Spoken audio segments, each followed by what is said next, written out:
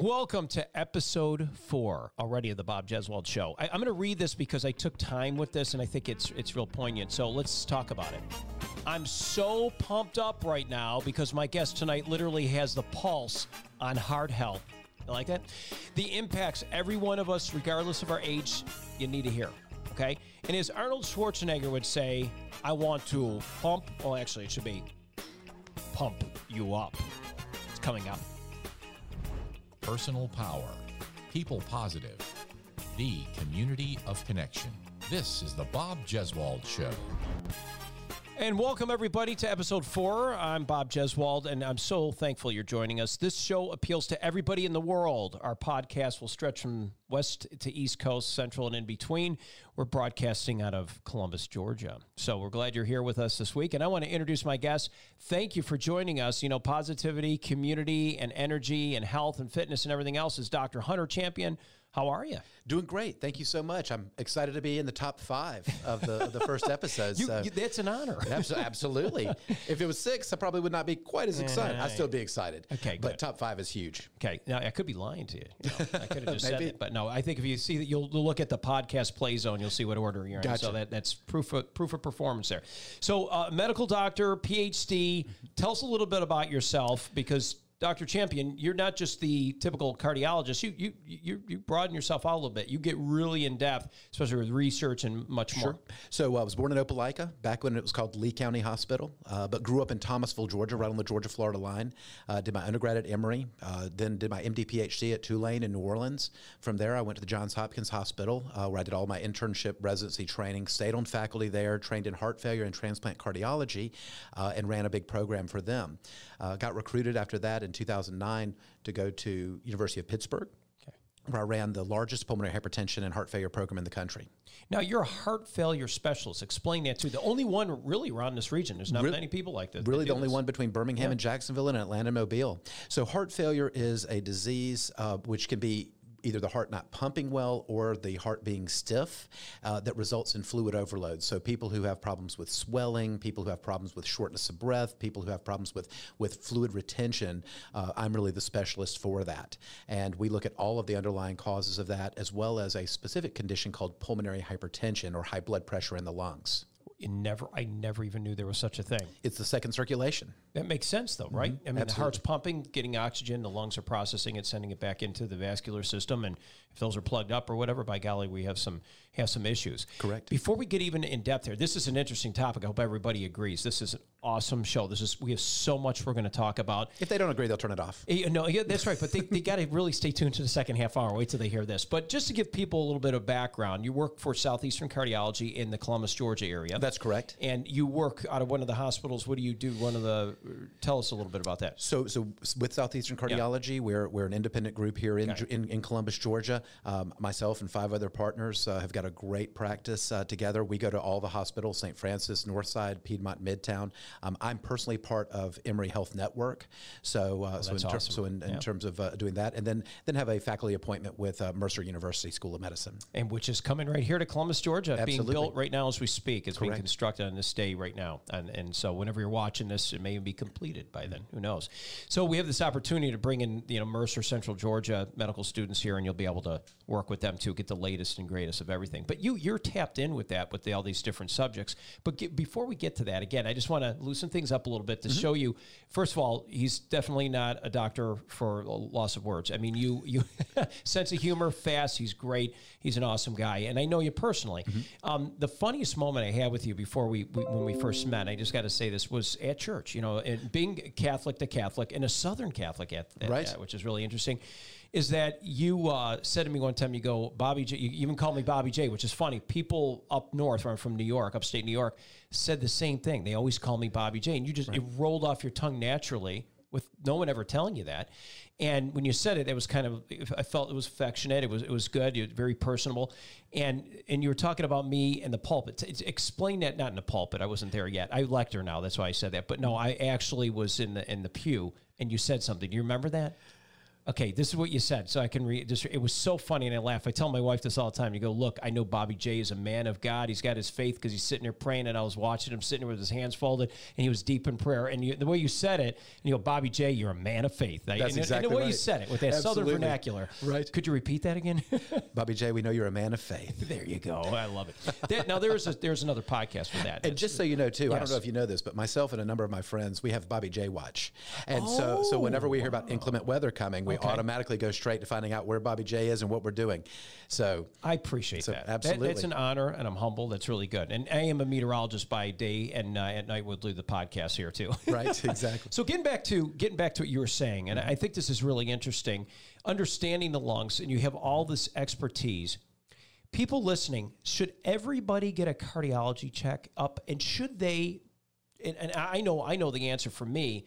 But should everybody at least do that before they get into health and fitness, or if you take on something big? Because it could be a silent killer. Absolutely. So it's a great question. And we hear this a lot. I think, one of the things that I can always count on an uptick in people wanting to come see me when someone in the neighborhood has a problem themselves. Oh my goodness, did you hear about so-and-so? No, what? He had to have a stent put in. Or, oh no, he had a heart attack. And so that then stimulates, usually it's the spouses or significant others that then stimulate their other significant others to come in. But really, to your point, I think seeing someone, especially if you're about to engage in a significant activity, like, training for a marathon, getting back in shape, I think it makes a lot of sense. Especially when we think about women. I think a lot of people kind of think that that heart problems are going to be like Fred Sanford, if you remember Sanford and Son, Elizabeth, I'm coming to see you, honey. I'm bringing Lamont with me. But really, it could be something as simple as just being fatigued. It can be a little shortness of breath going up the stairs. And, one of the problems that I think we have is so few people have a really good exercise program. The patients that I have that do the best are the ones that say, Hunter, I normally do 2 miles a day. I'm able to do that. Been able to do that for 3 or 4 years, no problem. Now when I hit 1.75 miles, I feel like I'm hitting the wall, or I feel like I'm getting more short of breath. I'm having to stop and rest. By the time you get short of breath going from the sofa to the kitchen, it may be really far gone. So I think certainly to your point, seeing someone, even if it's your primary care physician, let them decide, should you then go further to a cardiologist? To just get that type of workup. We have a special type of test in our office called a cardiopulmonary exercise test. We've got the only one outside of Atlanta and Birmingham and Jacksonville. And what that test does is that lets us see people how their heart and lungs are working together. It gives us about 30 different parameters, and especially if you're shortness of breath, what part of your shortness of breath is from your heart, what part is from your lungs, what part is from just deconditioning. And so that gives patients a lot of strength in knowing, hey, when I get hot, sweaty, feel tired and run down, I just stop and get my wind, but then get right back after it. I'm not hurting myself. And I actually had that done with me a couple of years ago, and I got to tell everybody, it's nothing. It's not a big deal. It's not really invasive, hardly at all. Just I got a little IV in there, and got on a treadmill, which I love to do anyway. Right. And we're able to determine in my case that my heart accelerates up to at high levels. It does a little pum, does a little skip it a beat, and you guys told me keep an eye on it, Bob. Just listen to it if anything weird happens or comes along. And again, this show, a lot of times I can bring it home a little bit, and I'll dive right into it. With COVID, obviously topic of everything. People have been sedentary, and we're saying that too. You just mentioned it before the show tonight. And being a little bit of a couch potato by no fault of anybody's own. Maybe gyms are closed. We're talking about this last week on our episode 3. I think you're in 4. Okay, so on episode 3. But what we're looking at is that when I was sitting at home, I kept exercising because I am somebody who does that. And I kept doing what I was supposed to do. Let me start with that one first. Is this for people to get out and get fit? Go for it. But I always say it's always good to see your doctor. If there's anyone listening now, because I'm encouraging people, fitness and health is good because that's going to strengthen the heart, right? The cardiovascular system. You encourage that, right? Correct. And even with people, I've seen people with quadruple bypass surgery walk here in town, and now they're doing half marathon walking. And not necessarily they have to run, but they're walking. They're doing some kind of consistent exercise. Right. So that being said, anybody who is not able to get out and work out, and they want to, and then maybe they just got over COVID and they've been sitting at home this last year in 2020 and part of 2021. What would you say to them? So I think a couple things there. Okay. One, if you've had COVID, talk with your physicians, find out if getting started is a good thing for you, and if so, get some recommendations. I mean, I'll tell you, now that the weather is getting beautiful, up your alley. Hey, It is. It is. And especially since we have a little rain every now and then that washes that pollen away. Get outside. You know, I think part of what has been really tough for a lot of my patients has just been cooped up. And it's been a little bit of being stir crazy in a closed up house. And fresh air is so good for you. So I say, get out there. And even if it's something as simple as puttering around the yard, go for a walk. Get your family. Y'all go for a walk around the block. You know, I wouldn't jump up and try to run for 13 miles, but get out and start walking. And so I think staying active is critical. And if you haven't been staying active, get active. I got to tell everyone at home, I had COVID in December, and I talked to Dr. Champion, and I said, you know, I just got over it, and I told you I did some, we'll talk about preventative measures too, but I said, you know, Dr. Champion, I'm just itching. I got to get out there. I have to go out and work out. And you said something that was really salient. I thought it was so germane what you said. It's a bit of common sense, but at the same time, you told me, Bobby J, listen to yourself. Take it slow. Do a little strength training, and then kind of ease into the cardio. Absolutely, and I think a key thing here with a lot of us, I think a lot of us are really deconditioned, and so really, I'm a big believer in weight training and resistance training just as much as I am cardio training. And you know, still, we always talk about vitamin D and calcium for bone strength, but really one of the best ways, and that's still important, but one of the best ways to strengthen your bones is with resistance training. Okay. So whether it's, you know, some of the flexible bands, the physical therapy bands, or weights, those are really good. Build that strength, get that muscle tone back, and then, you know, get out and start walking and do some cardio as well. Excellent. And I took your advice, and I got to tell you, it worked. And I still get those moments. I have athletic-induced asthma, and we talked about that a little bit too. And, of course, you can't help it. At times you get paranoid. But no, I can tell this to everybody at home, knowing that I have not only my primary physician, but I have my cardiologist right here too. They both go hand in hand together, and it really gives you a peace of mind, because a lot of times you don't get in an excuse mode. You know that I'm loaded and armed with some information, and I can listen to myself and take those great recommendations that you came up with and implement it in part of my daily workout routine, and it works tremendously. And I'm here to tell you it has worked, and I feel really good about it. Speaking of which, and you hit the nail on the head earlier, and I heard you say it. We talk so much, we hear about it. CDC and everybody else talking about, you know, get the vaccine 6 feet apart, wear the masks. We're socially distancing quite a bit here in the studio for people to know at home. But here's the thing. There's other things you could do for preventive measure. We're not hearing it. If there are people on the fence about getting vaccinated and this and that, what else can they do? And I'll tell you, I've been so upset in this last year, and other people, you know, people that I listen to a lot of Joe Rogan and some of the other podcasters and things like that. I have not been on Joe Rogan yet. I just talked to my news director. He deconstructed his studio. He didn't. My news director even said, he goes, I just don't care for his studio, his new podcast studio. Spotify pays him like $300 million to do this. They just destroyed the whole studio. I guess he built a new studio. Right. Just a little sidebar there. Pretty amazing. Yeah. But the thing that I've been kind of wishing that more people would talk about is preventative maintenance in terms of your own immune system. So simple things, getting enough rest at night. Don't stay up all night. Get plenty of sleep.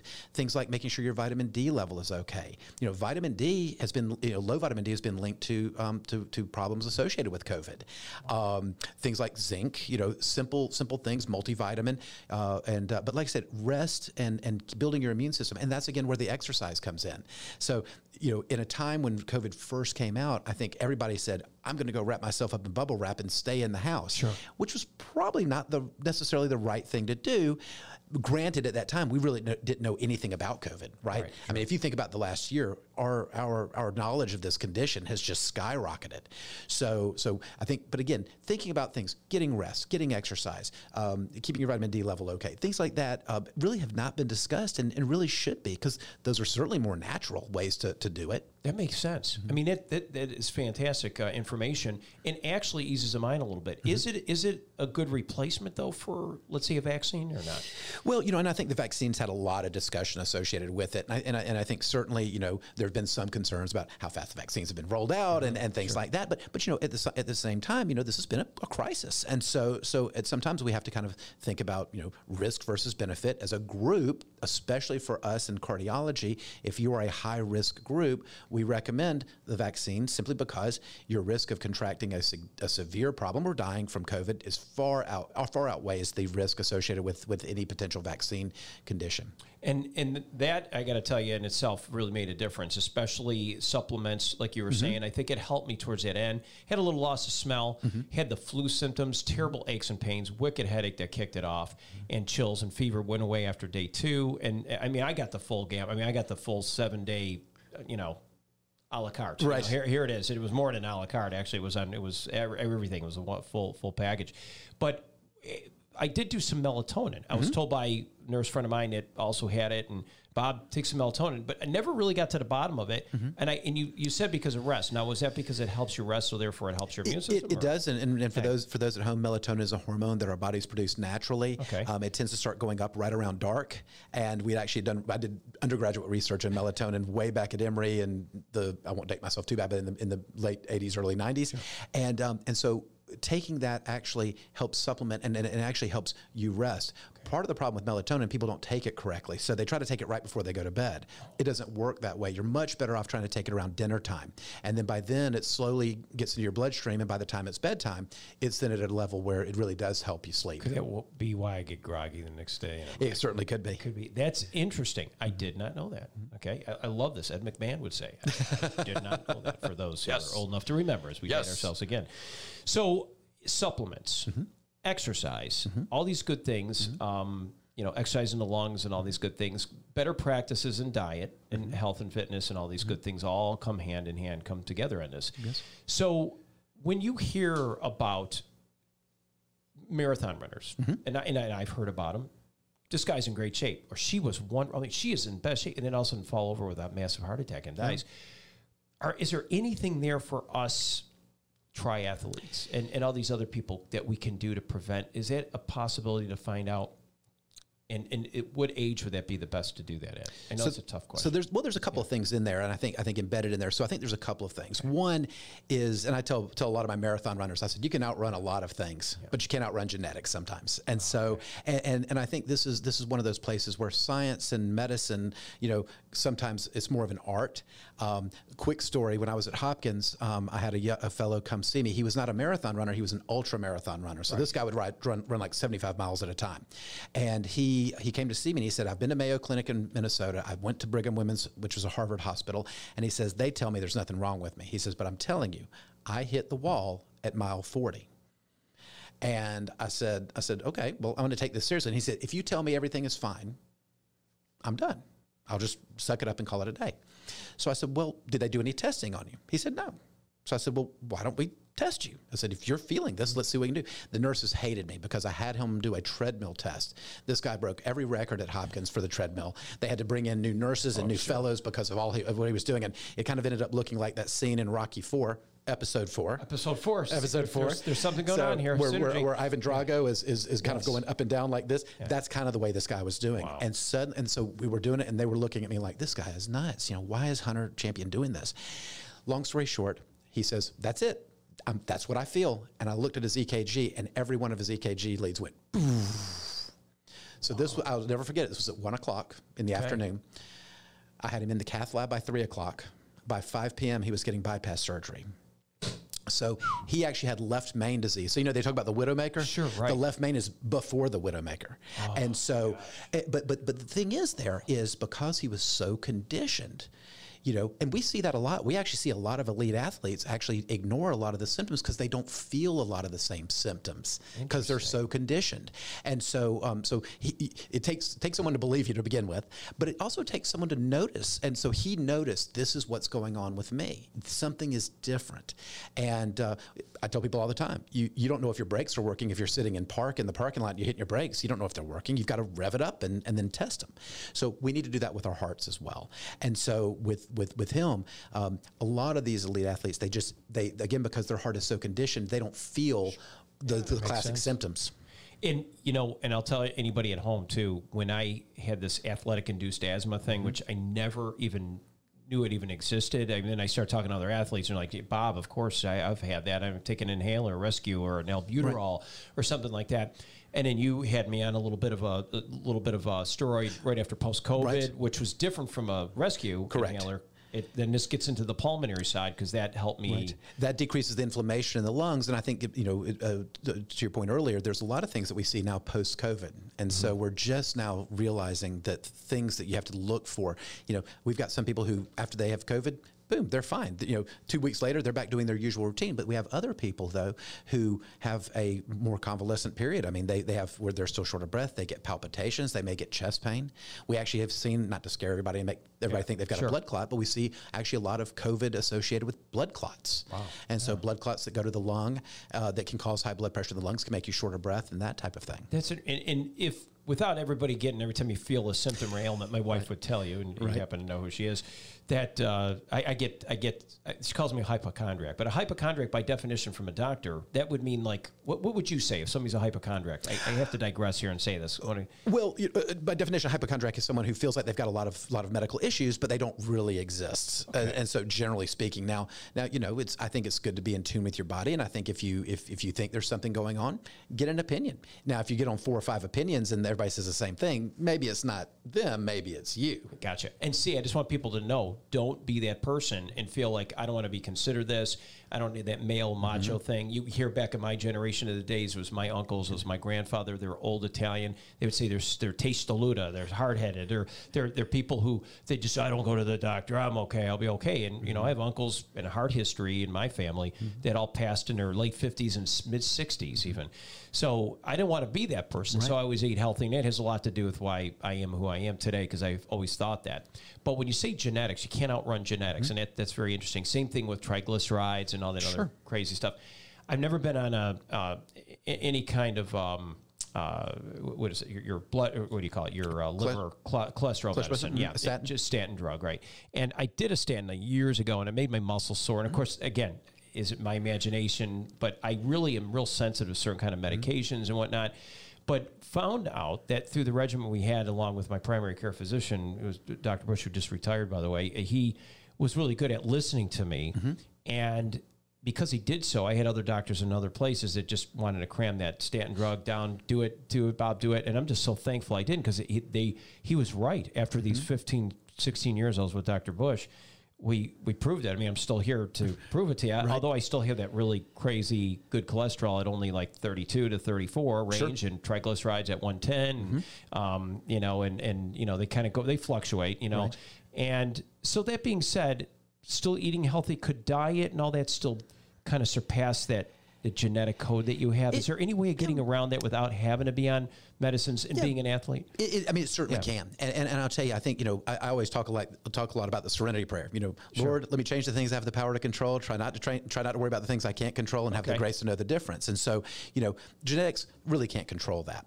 Now, you can do other modifiable things. And so diet, exercise. One of my best friends from college went and got a big physical. He's an executive type guy, and with Ernst & Young, he got one of his executive physicals, and his cholesterol was really high. He completely changed his diet, started doing CrossFit and significantly improving his cardio routine. His cholesterol now is totally normal. Now, that said, the statin therapies, in some cases, about 1% of the patients do feel muscle aches, muscle pains. It tends not to be small muscles. It tends to be large muscles, like large thighs and back muscles. I've had patients that have had problems with one statin, but they do great with another one, if that's required. Nowadays, we have other medications, though, that are non-statin medicines to lower cholesterol, have none of the same side effects, and are very well tolerated if you need it. And I tell my patients all the time, I do not want you on any more medicine than you need to be on. And if we could do it more naturally, great. I also tell them that I'm not going to harp on it. If I recommend something and they don't do it, that's okay. It's, as long as they know as long as they have an education as to the reason, and as long as they recognize too that I'm going to say I told you so if something bad happens. Yeah, that's good. I mean, and that says a lot, and that statement speaks volumes. If we are looking at ourselves just individually, everybody is different. As you just said, everyone's going to have a different case. So what applies to Bob Jeswald doesn't apply to Jane Smith, and vice versa. So we have to make sure that we all, take this today as you're listening and know that you should go see your primary care physician. And if you feel like you need a cardiologist, do it. Because I think of that because the heart is everything. I mean, let's face it. If you don't have good cardio and vascular, you're done. I mean, that's what keeps every organ functioning. The brain, from thinking to walking to doing bodily functions, whatever it may be. We need that heart pumping. And it's working all the time. Yeah, and think about it. It's an active muscle. Right. And if you think about yourself, we all go get our car, or we all go get our oil changed and our filter changed. Why not? That's preventative maintenance. That's so your car doesn't leave you on the side of the road. Why not do the same thing with your heart? And the one statistic in cardiology that hasn't changed in 150 years of us doing this, I would say us, I haven't been around that long, but 150 years of us doing this, 30% of people who have a heart attack never make it to the hospital. So, if you think about that a little bit, I think a lot of times people aren't quite as scared of heart attacks because they know that they had an uncle that had a stent, or somebody went and had a heart cath and had a stent and things like that. But if you think about in your recent past, we all know somebody who, just didn't wake up one morning, or they were on the treadmill, or they were on a bike and had that sudden heart attack and died. Yeah, that's true. And I remember, we participate a lot in Southeastern Cardiology does too, and do a great job with the heart ball we had over the years, and in different heart events that we did, and you were there, and they all work. I mean, those kind of things to just get that energy going. People understand. Right. Heart and stroke go together. We were talking about, you think of heart attacks and massive heart attacks. You think of this young person who all of a sudden has a heart attack and falls out. How young should we go? I mean, when you think of cardiovascular health, you start thinking of like your grandparents, grandma, grandpa. How, without being that person, would it be recommended to say? I'll tell you. I mean, I see teenagers. So I saw a young man here a month ago. He's an avid golfer. He's going to be playing D1 Division golf. He's outstanding. But he noticed he was having a lot of extra beats, especially when he was sitting over putts. He felt like he was going to pass out. I mean, so symptoms that really would not get you labeled as a hypochondriac, but symptoms that make you say, hey, and I take everybody seriously. If you come in and you say, hey, I'm having these symptoms, we're going to try to get to the bottom of it. And some symptoms are no problem. There are certain extra beats that you may have. There are certain fast rhythms that are no concern. But there are others that are more concerning. I mean, I have, young people who passing out would be a symptom, shortness of breath, especially, that seems to be getting worse, or it takes longer for you to get your wind back. Certainly chest pain. Some people can have congenital heart malformations for which chest pain comes about, in your teens or even in your early 20s. We put a stent in a 27-year-old not too long ago, and it's not scary when you see a 27-year-old if they haven't taken care of themselves, and you're kind of like, oh, well, of course, that kind of thing. But when you see somebody that has a normal cholesterol with normal blood pressure and who is relatively fit and they need a stent, that's what piques your interest. And you're like, well, what in the world's different there? And what should I take seriously and not take seriously? Is there anything such as, we talked about ultra-marathon runners, there's triathletes, whatever, there's people who just like to run every day, there's CrossFit trainers, and there's a lot of cardio involved in that.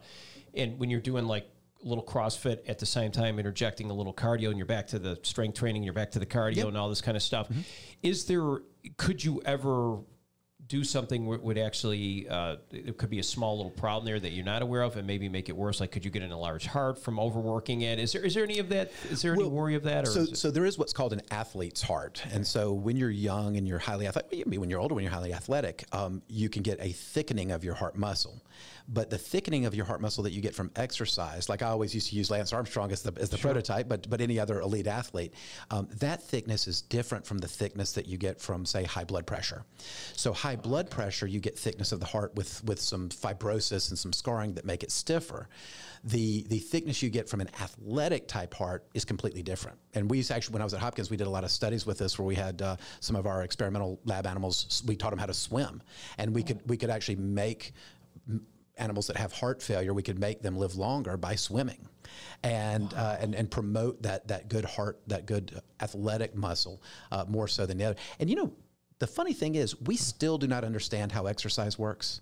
I mean, everybody always laughs, and Saturday Night Live always says, in the journal, exercise helps this. Sure. But really, we still do not understand how large muscles and that type of cardio really communicate with the heart.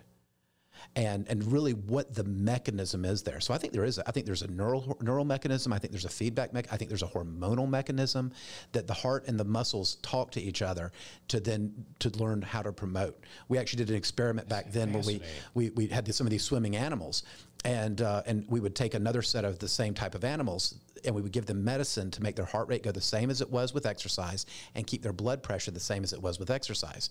The ones that swam lived longer than the ones that had the medicine that tried to recreate the same cardiac physiology. So there could be something neurological or some kind of communication between Absolutely. the two. That's fascinating. That's why I tell my patients all the time, ABM, always be moving. Always be moving. I love it. That is a new acronym. Right. I'm going to use that. I also tell them that, and I also tell them all the time, don't start none, won't be none. That's right. If you don't start none, there won't be none. You want to have a short one. That's what's going to happen. That's a good one for the family, That's too. right. I love it. That's good. This is what's perfect. That's what I love about it. And you kind of breathe that kind of that sense of that energy and everything else in your patients. I could see that and with everybody at your clinic. And that being said, and I think it's good. If people are out there and you're listening in out west or anywhere else or locally or wherever it may be, you may want to check this out, especially if you're an athlete. I think I hear a lot of athletes say it too. They have a tendency, especially when we hear about a fellow athlete, even somebody, not meaning that we know them personally, but just several years ago, the Soldier Marathon that was going on there, wonderful marathon. It was great. And I hear through the grapevine it will be coming back, but not under the same name. But Cecil Cheeves, who would never want credit, behind the scenes did it and worked. I work with Cecil close and doing weather reports, whatever it may be. Very generous local, I want to say attorney, and I call him a philanthropist too, but he gave a lot of his time and energy and his own money to help locals and bring this in. And it was great because it became a sanctioned race. But when we were doing one year, it was very, very warm. And we didn't have anybody in our course fall out per se, but we heard somebody in Savannah that same weekend it was running a marathon, died of a heart attack, and people knew who this person was. He was very well known. He was a good runner, same thing. Just from a heart attack, died right on the course. You hear that, and all of a sudden you have this energy going, yeah, man, we maybe should go see a doctor. We should go talk to our cardiologist. We should see this and that. Because it does. You think that when you're running, and sometimes you'll a little skip of the beat of your heart if you're riding a bike, kayaking, like you said, any activity. I keep picking on running and stuff like that, but any activity, could be weightlifting, whatever it may be. And I've done it all, swimming. Is that, when do you know, like you said, when does it become alarming, though? I'm still trying to figure out when do we, as an athlete or somebody, and we want to stay, active and fit, and not paranoid, not a hypochondriac here, but we want to get out there and get results. How do we know when to do that? When should we say? Well, I think let's back up and say there's two different types of heart attacks, and there's two different types of coronary issues. So the classic kind of coronary issues, the kind of classic anginal pain that we say, we call it typical anginal pain, is from blockage that starts, actually, they did a Vietnam study, and actually from the Bogalusa heart study way back when. Bogalusa, Louisiana, if you know, if they were going to give Louisiana an enema, they'd probably stick it somewhere in or around Bogalusa. But the one thing that really came out of Bogalusa that's wonderful is the study where it looked at the longitudinal assessment of cardiovascular disease.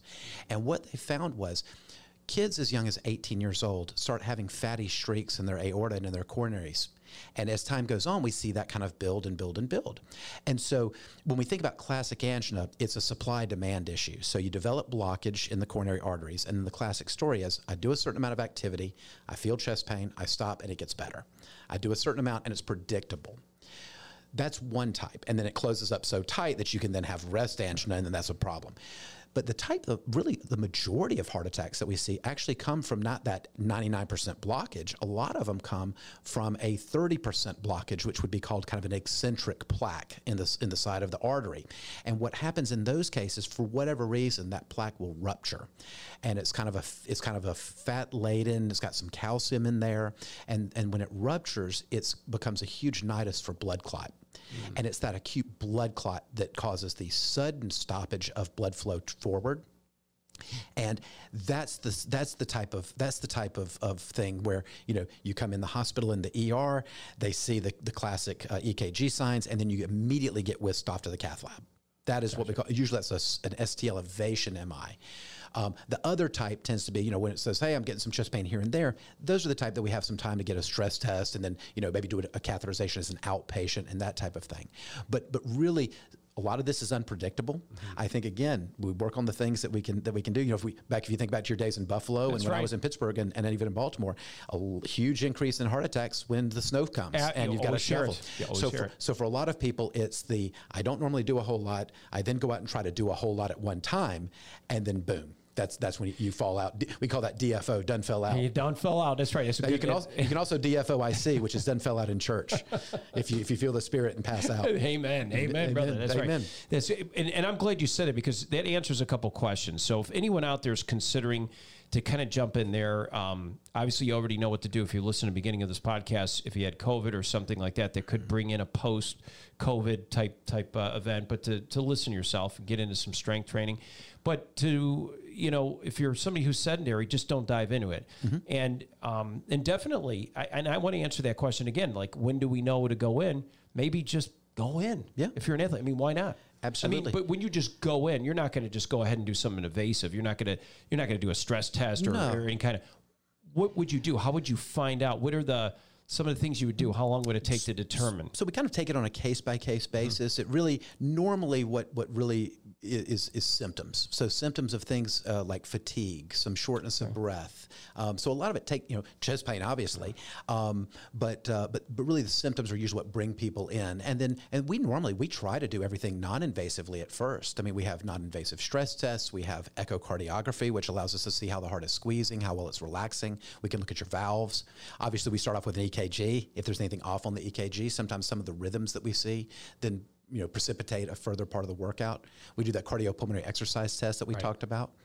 We also have monitors, so we can look at your EKG. We've got some that we do for 24 hours. The one that I really like, though, we can do for a week or 2 weeks or a month if necessary. It's a single patch, and it comes with its own cell phone. So if you feel something, you can hit the button, and then on the phone, you can put down what you're feeling. But the beauty of it is, with the technology and with the AI now, it's watching you 24 hours a day, 7 days a week. If it sees anything abnormal for you, it will record it for me. If it sees anything that is worrisome, it will actually call me. That's unbelievable. So, because patients are sitting there saying, well, how do I know if I've got a bad rhythm? I don't want to sit for 2 weeks on this thing and then wait to show up at the office to find out I've got a stroke risk or something like that. Stroke that you just put up, and I love that. The artificial intelligence in that regard is a good thing. Yes. Not a good thing when it takes over our jobs or does something else or just starts telling you what to do.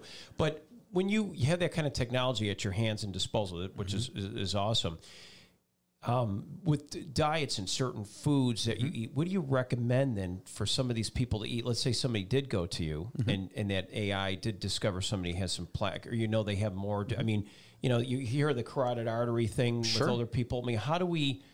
how do you know when that happens? Are there any symptoms? But when you do find out, what can we do to prevent them in addition to perhaps some medicine? What would really a part of a good physical exam is for me to listen to the carotids. If we hear a little whoosh there, which is also called a bruit, we can do in-house. We can do an ultrasound of your carotids to see if there's any sign of any plaque buildup and that type of thing. But as far as foods go, I'm a big believer. If there was one diet that worked for everybody, there'd be one diet book, right? Sure. So really what I tell people is, think about what your lifestyle is, think about what you need, and everybody is different in terms of what they need. I mean, certainly, we think about low sodium. We think about, I'm a big believer in low carbohydrate and the ketogenic diet for a lot of people. But I don't feel like everybody has to do that. For some people, the Mediterranean diet is a much better diet for them. For others, a vegan diet or things like that. But certainly, and I think a lot of times too, we have a very bad relationship with food in America. And I think that we really have to kind of change your attitude and really think more of your food as your fuel. And if you think about that, a little bit more in that way, then I think it can change how people feel about food and that type of thing. I feel good even about this whole conversation we're having, and anybody out there, any reluctancy to working out should never be, really. And if you get the proper diagnosis and make sure that you're in line to where you should be, or at least your body, and having someone like yourself explain to people, say, look, let's figure out your genetics. And you do ask a lot of questions like, tell me about your family history. That's why you fill out, there's a reason why we fill all that stuff out. And we actually have genetic testing. So there are some disease states that we have that we do genetic testing. If you've had a family that if you had a family member that had heart failure, we have a full genetic panel that we can do. Oftentimes it is free of charge to the patient.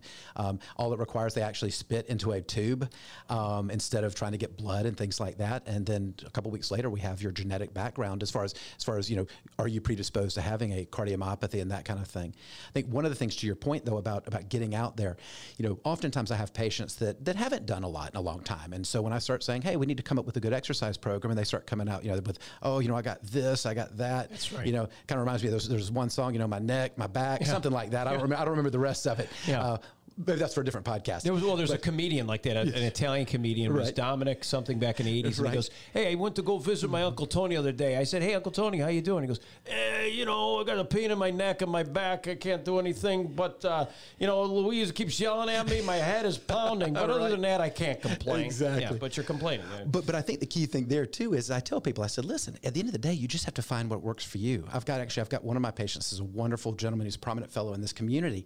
He's got terrible, terrible back pain, but he has figured out a way that he can walk a certain distance, he can swim a certain distance, and he can bicycle a certain distance. And by doing that, he is able to overcome his back pain. Not everyone out there is an ultra marathon runner, and you don't have to be. No. It could be a walk, a brisk walk. In fact, walking, and I know this, is that it's the best way to burn calories. It's the best way to lose weight, to drop weight. Just a nice, steady, keep that heart rate at a certain level. Now, speaking of heart rate, I have this. I'm at 63. No, now back up to 70. Could be because I'm a little excited here talking to you here about a topic that I enjoy. But there's also a new thing on here, and it's called SpO2. Yes. And why is that critical? And you hear a lot of that even during this COVID time. And athletes are looking at this now, too, while you're sleeping. It records while you're sleeping through some infrared data. How does it work? So the SpO2 is your oxygen saturation. So essentially what it's doing is it's picking up how much oxygen is in your bloodstream, and it gives you a percentage. And if you think about it, if you had family members at the hospital, it's usually a little piece of tape that goes around the finger. It's got a little red light. Okay, gotcha. So this is giving you that same type of information. Really, there's 2 points there. One, we really want to have our oxygen saturation above 88%. Now, you got to be a little careful. My mom and dad have an oxygen monitor, and they compete with each other. My mom will say, "Oh, I'm at 94." My dad said, "Well, I'm at 96." And so, great times, older parents. Right. But that said, keeping it above 88% is actually really important. And there are people who have intrinsic lung conditions, and certainly we say if you've got COVID, don't come to the hospital, or at least especially when the hospitals were packed. Sure. Don't come. Watch your oxygen saturation. As long as your oxygen saturation is good, then we're doing okay, and we can handle it as an outpatient. But the nighttime is also really important. Sleep apnea is much like we talked about the interaction, how exercise and the interaction between large muscles and the heart. Sleep is the next frontier. No longer is sleep measured in how many hours did you get. It's really about quality of sleep. I'd rather you get 3 hours of quality sleep than 15 hours of lousy sleep. Interesting. And if you have sleep apnea, you essentially, the soft tissue in the back of your throat, there's a couple of different types of sleep apnea, but the most common type is obstructive, where the soft tissue in the back of the throat falls, and your body is trying to move air when you sleep, but it physically can't. And so the classic story I hear, especially from spouses, is, "Yeah, my husband snore, snore, snore, pause, snore, snore, snore." And so, they'll say, "Hey, I'm hitting you I'm hitting him, tell him to roll over." Right. But that's a symptom of potentially an issue. And we know that cardiovascular health is linked to sleep. So sleep apnea increases your risk of heart attack and stroke. It increases your risk of atrial fibrillation. It also, we now know, one of my partners up in Pittsburgh had data showing that just the vibration of snoring actually promotes promotes plaque in the carotids. Oh my. And so oftentimes what happens is if you're physically not moving air with sleep apnea, your oxygen saturation will drop. And in fact, that's one of the screening tools a lot of people have is they'll just do a nocturnal oxygen saturation. So that's actually, and that's one of the beautiful things about the iWatch. Well, not trying to promote anybody in particular. Fitbit, iconic. Oh, there you go. Fantastic. Okay, there you go. Fantastic. Although Peter Cook did go to Auburn. Yeah. Yes, he did. But with that, you watch your oxygen saturation, and then that gives you some inference as to whether or not your sleep is a problem, and then you can get tested. And for people who get started on sleep apnea treatment, it can be transformative. My father called me a week after starting his sleep apnea treatment. He said, "Hunter," I just realized now I haven't had a good night's sleep in 25 years until this week. Does your dad exercise? He does. Okay. He's probably one of the healthiest 77-year-olds I know. Wow. He's one of those guys. He said, "Hunter, my only problem is I'm a 17-year-old brain stuck in a 77-year-old body." That's happening to me in my mid-50s now, so I can feel that too. Yeah, I used to tell people all the time, I said the best combination is young doctors and old lawyers, but now that I turned 50, I don't know if I can really call myself a young doctor anymore. That's right. Isn't it scary? I know how fast it goes by quickly. It does. But keep into that mental, speaking of which, knowing these things and being armed with this information, and somebody out there that may feel listless or they don't have the energy or stamina, could be a lack of sleep. They may want to invest in one of these. These are, in what you're saying, these are pretty accurate. Would you say, is it true that this even breaks it down so much so that it shows you high variations of your oxygen levels? It does. there was one moment that it peaked above in the high, and the rest of it's very low for me, which I guess is good. Would that high indicate, what does that indicate? Maybe a little apnea or a little snoring, or what do you think? It could be. It could be a little apnea. It could be a little snoring. And a little bit of that, not a big deal. Okay. You know, there's some people, they'll just kind of pause a little bit and their oxygen saturation. But if they start spending a lot more time at a low oxygen saturation, that may be a real reason to say, hey, let's have another look at that. The other thing, too, is especially with some of these devices, I've had a lot of patients come in saying, hey, my device said I'm having AFib. You know, and that's huge because AFib is a major risk factor for stroke. Because it does the same thing you said about clotting. That's exactly right. And so you know, and I've got a lot of people. We see a lot of people from the hospital. Their first inference that they had any sign of atrial fibrillation was actually when they had their stroke. And so by being able to pick something up sooner than that is huge. Good investment, then you'd say. So let's invest in some of these smartwatches, whether if you have a phone that would be an Apple or something, go with the i, or if mine still talks with the right app, the Fitbit Iconic. It did do something interesting, and I know you're talking to so many people, but when I had COVID, I did notice that my SpO2 now is 96. It goes 96, 98 rarely. Like a good day, it's like, gosh, I had 98. And I get so, like you said, like the parents, I'm like, I'm competing with myself. Like, I had 98 last week, and now I'm at 96. I generally hold about 96.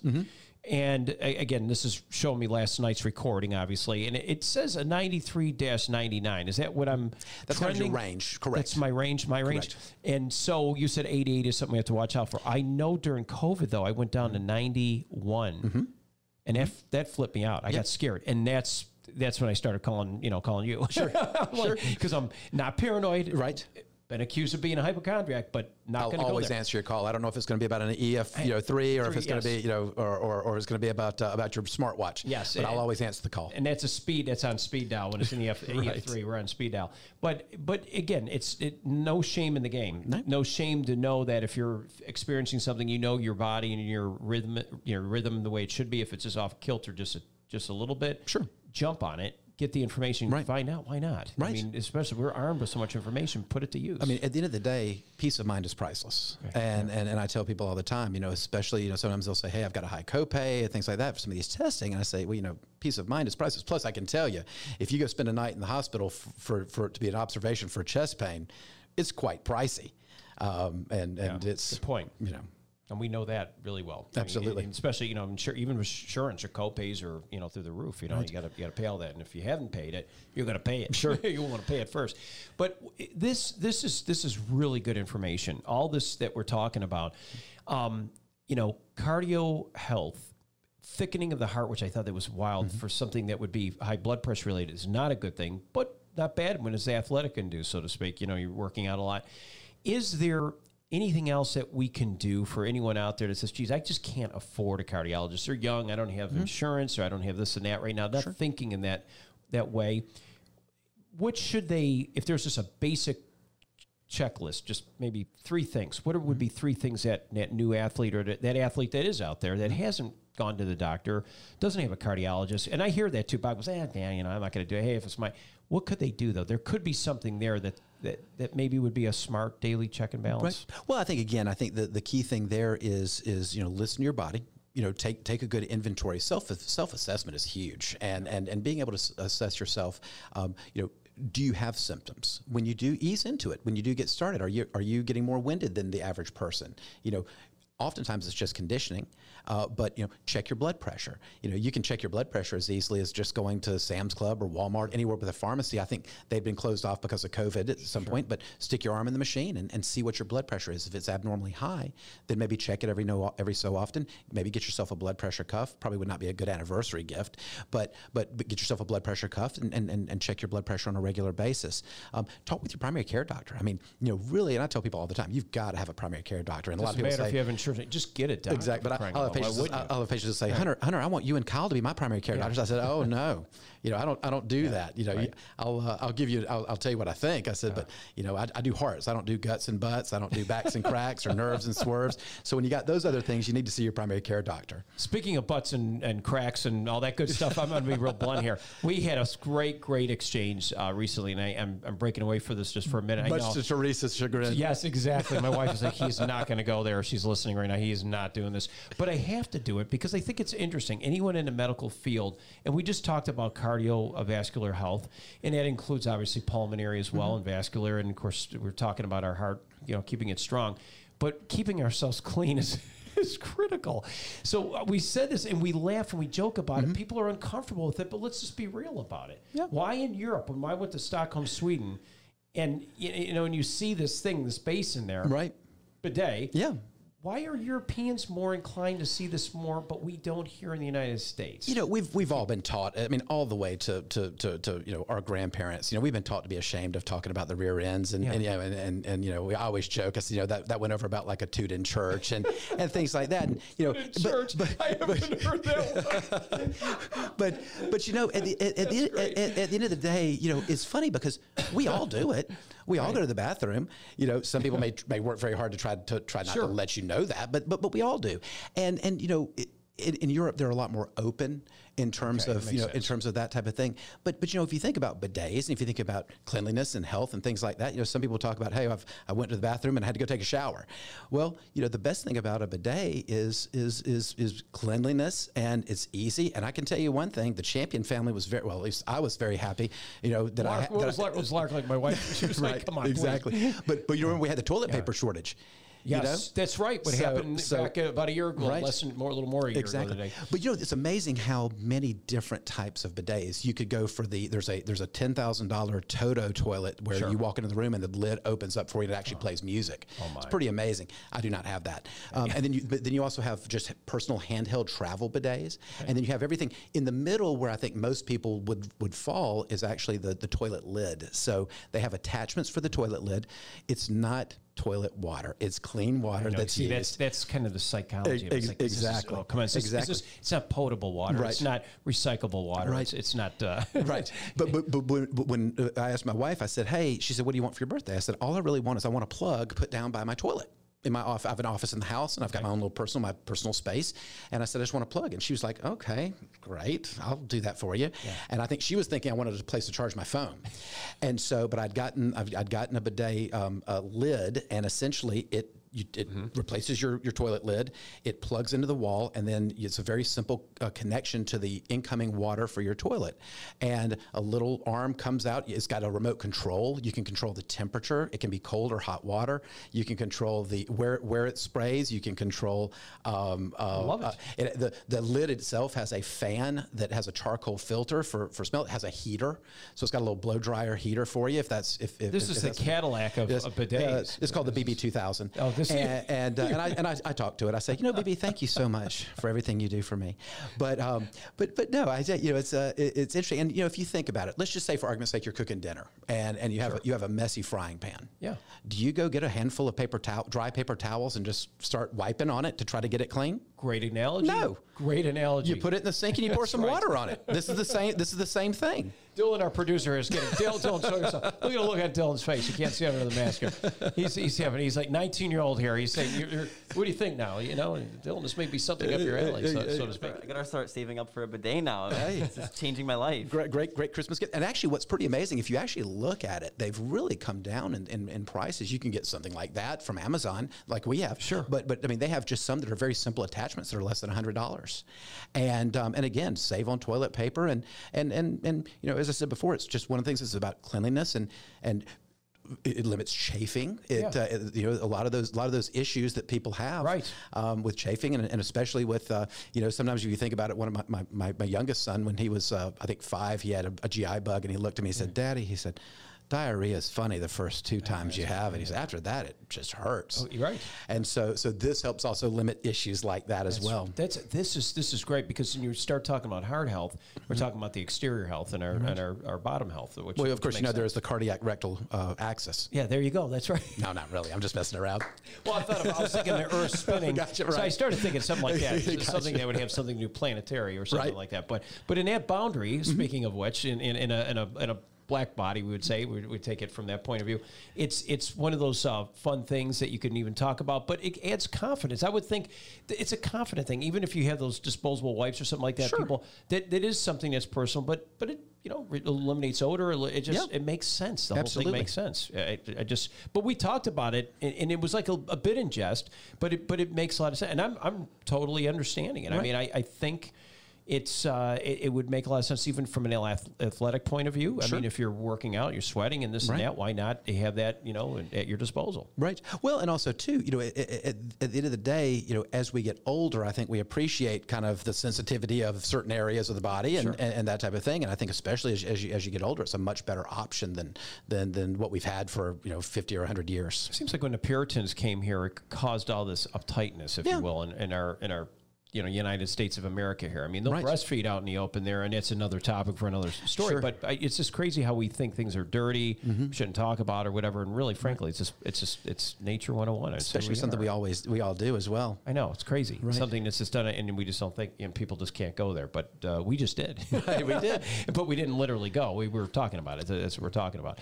But I'll be going back to, just think about that. Think about for a minute that you're keeping yourself fit, healthy, clean, and all these things go together. Also keeping the pipes clean, and the internal side of things are something that we really should all consider. I think if we were to just kind of put this all back in a nice little bow again, we need to let people know that if you don't know what's going on inside the pipes, there could be something bad, waiting to happen. Sure. But I think with education and just the way people are open now about it, and you want to get out and change your body, change the way you feel, externally, internally, whatever it may be.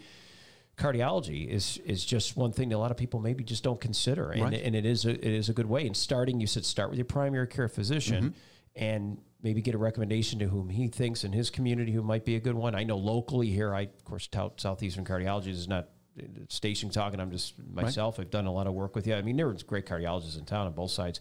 Anybody who does it, you're all good. But your uniqueness and a lot of the folks that you work with have different specialties, which is interesting. Is that something you can touch on? I find it very fascinating. Absolutely. Well, certainly, we have Shane Dara and Akram Ibrahim, who are our interventional cardiologists, and they're outstanding. Akram was a chief at Emory, and he still goes up there to do the most difficult cases. We've brought things to, or I say we, that's the royal we, like when my wife says, look at what we've done in the yard. Look at what we've done at Southeast Cardiology.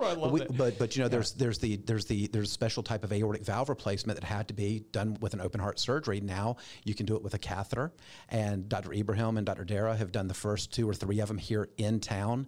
So we're bringing high-level technology to Columbus, and we deserve that here in this town. Sure, we do. Right. Patients don't necessarily want to have to drive to Atlanta, and I tell people all the time, I said, kind of with my career and everything like that, I said, come see me. It's like academic medicine, but with free parking.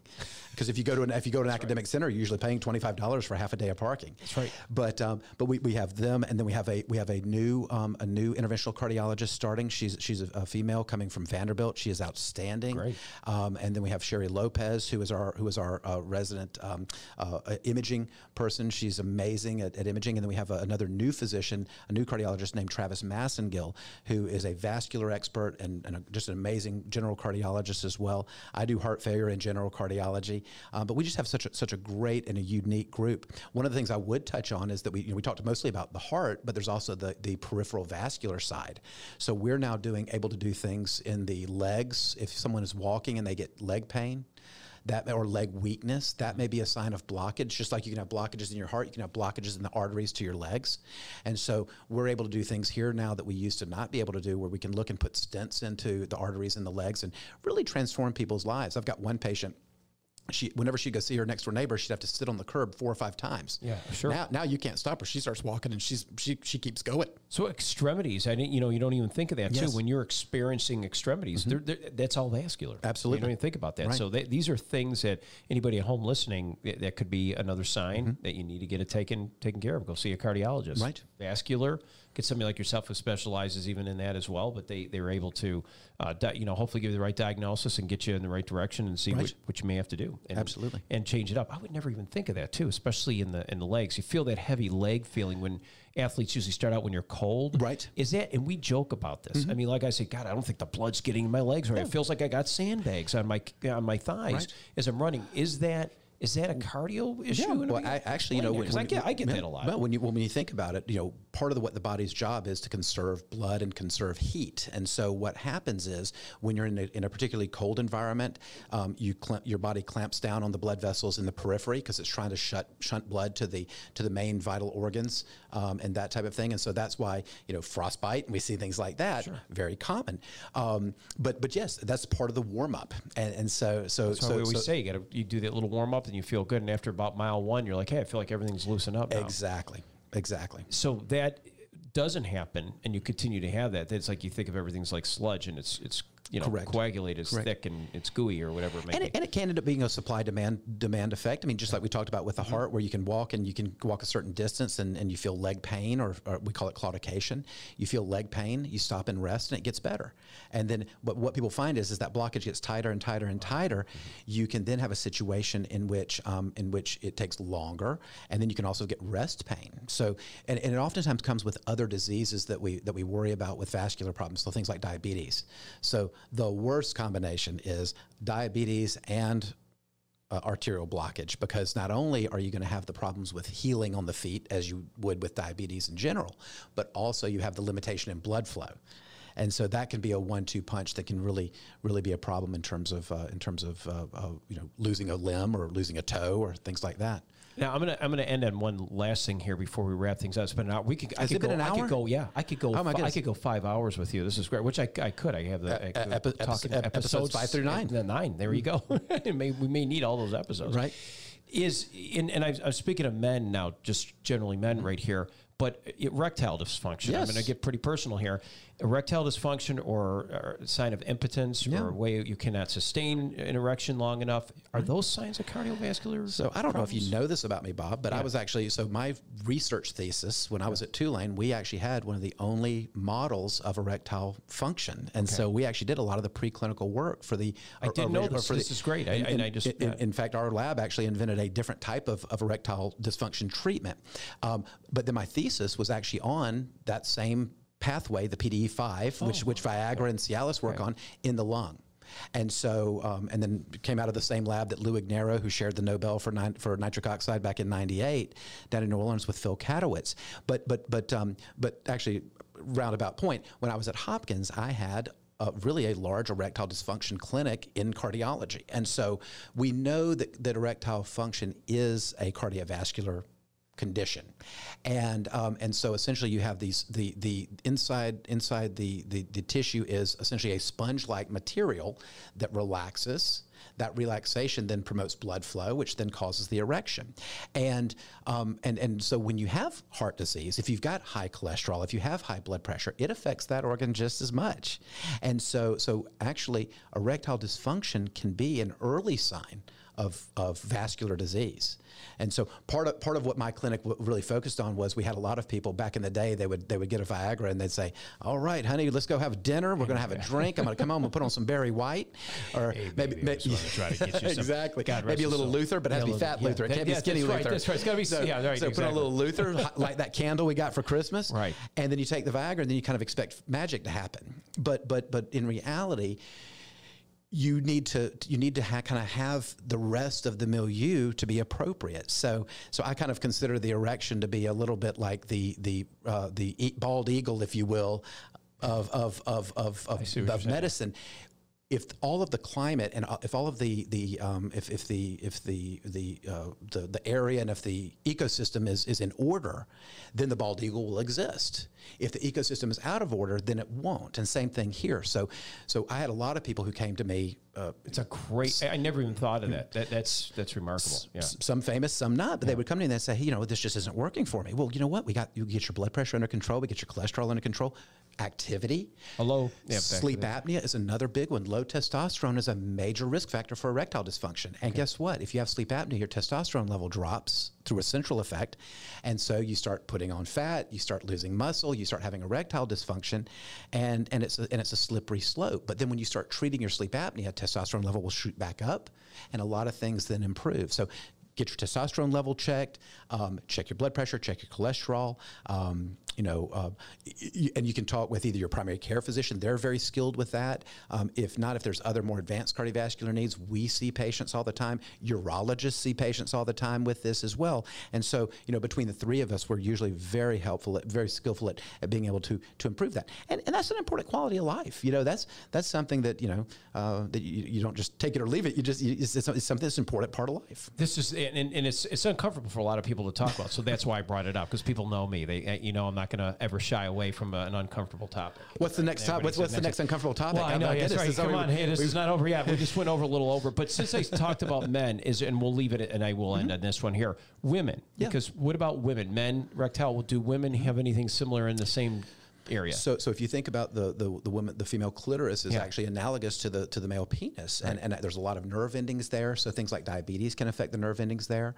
It can be vascular in nature as well. So really, it tends not to be. It tends not to be quite of a noticeable problem. Right. Like men, it's quite noticeable. Obvious, exactly. Right, yeah. It generally is obvious in that regard. But it's something that if there is sexual dysfunction, then it may be something else going on. So we're big believers in if there is something that is out of the norm for you, and being able to pay close attention to yourself and taking inventory of yourself, whether it's now or later, do that and take a look and see what's going on, and then if you feel like there's something different, then talk with your physician about it. Perfect way to wrap this up. Thank you so much, Dr. Hunter Champion. Fantastic information. Knowing yourself inside and out, understand the heart health, and much more. See a cardiologist today. Talk to your primary care physician if you don't know of one, or just find out if there's a reason why you should go see one. And take an inventory of yourself. That's a great way of saying it. And when you feel confident about your own body, whether it's the bidet or something else, all around, you're making yourself feel good, and you're on your path for something quite nice for yourself. Thank you so much, Hunter. You did a great job today. Dr. Champion in the house. That Thank you good. so We'll much. be back for episodes 6 through 9. Appreciate it. So great. And I want to thank everybody at home for watching here. This has been a fantastic time here. We went over an hour, but it was well worth it with Dr. Champion. You could catch all our full episodes on WRBL.com every Wednesday at 7/6 Central Eastern Standard Time if you want, or just watch the next day, the replays, right here in the podcast play zone. And coming soon, you can find full episodes on demand on Apple, Audible, and Spotify. That's right.